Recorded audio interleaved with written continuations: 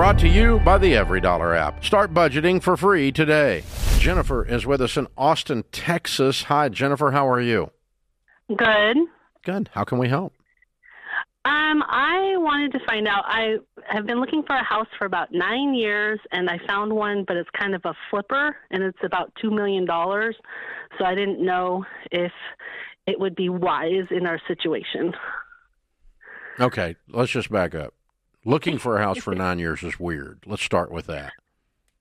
Okay. We would love to build, but here in Texas, they do not license contractors, so it's like almost impossible to manage a project here.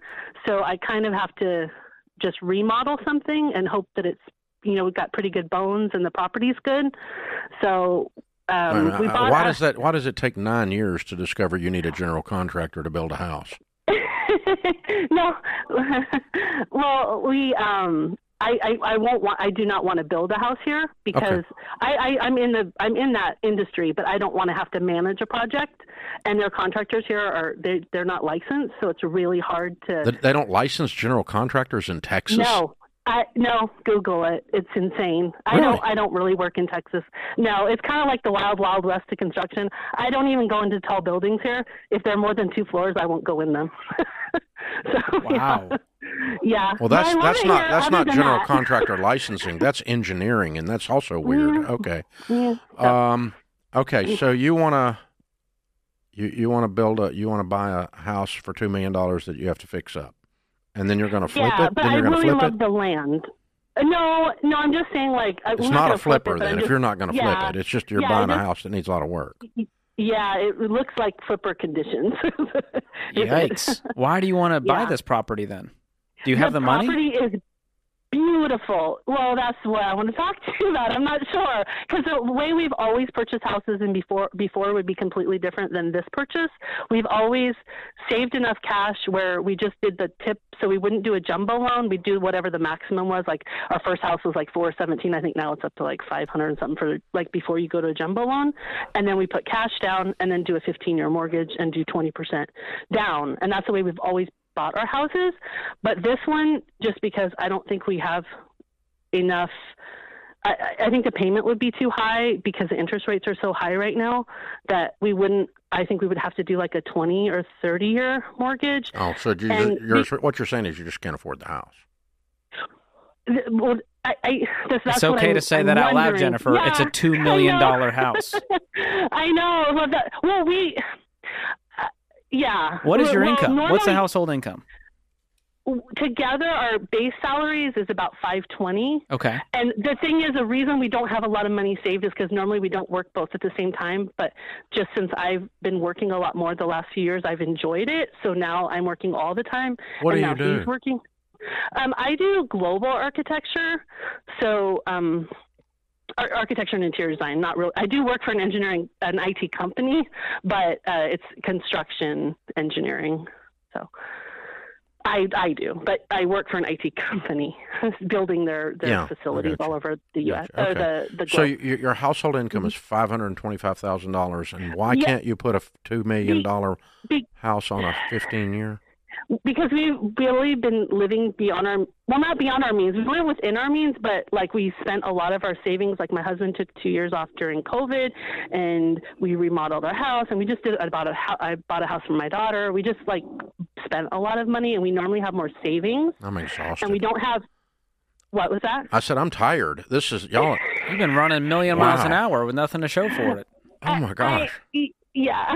So we've never really had this much income steadily. We've had it for the last few years.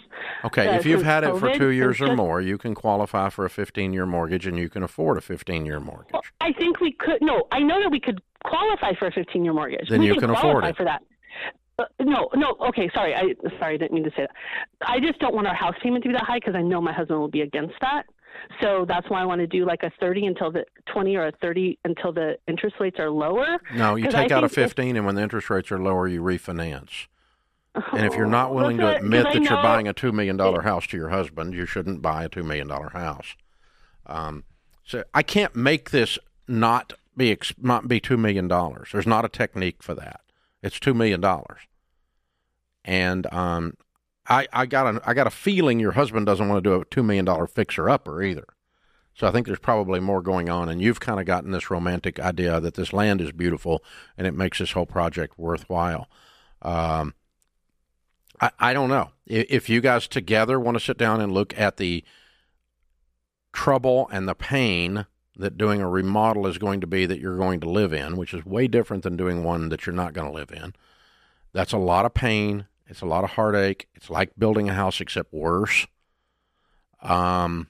Remodels are just horrid, and I've done a bunch of them, and they're just, even when you're not going to live in them, they're a pain in the butt. It's easier to push it down, start again, and then emotionally easier for sure. If you guys want to endure the pain of that, you have the financial wherewithal to do it, and you're willing to accept the reality of the payment that a $2 million loan takes on, both of you, you and your husband, then go forward. But I got a feeling that there's in those guidelines I just gave you that you all are going to run into all kinds of trouble, and you're wanting somebody to tell you can't afford it. I think you can afford it. I just don't think you want to afford it. That's what I heard. What'd you hear? Well, I'm hearing a lot of stress, and I don't know that this $2 million mortgage is going to alleviate any of that. And so they need to simplify their life, get their act together, figure out how to control the money that they're bringing in.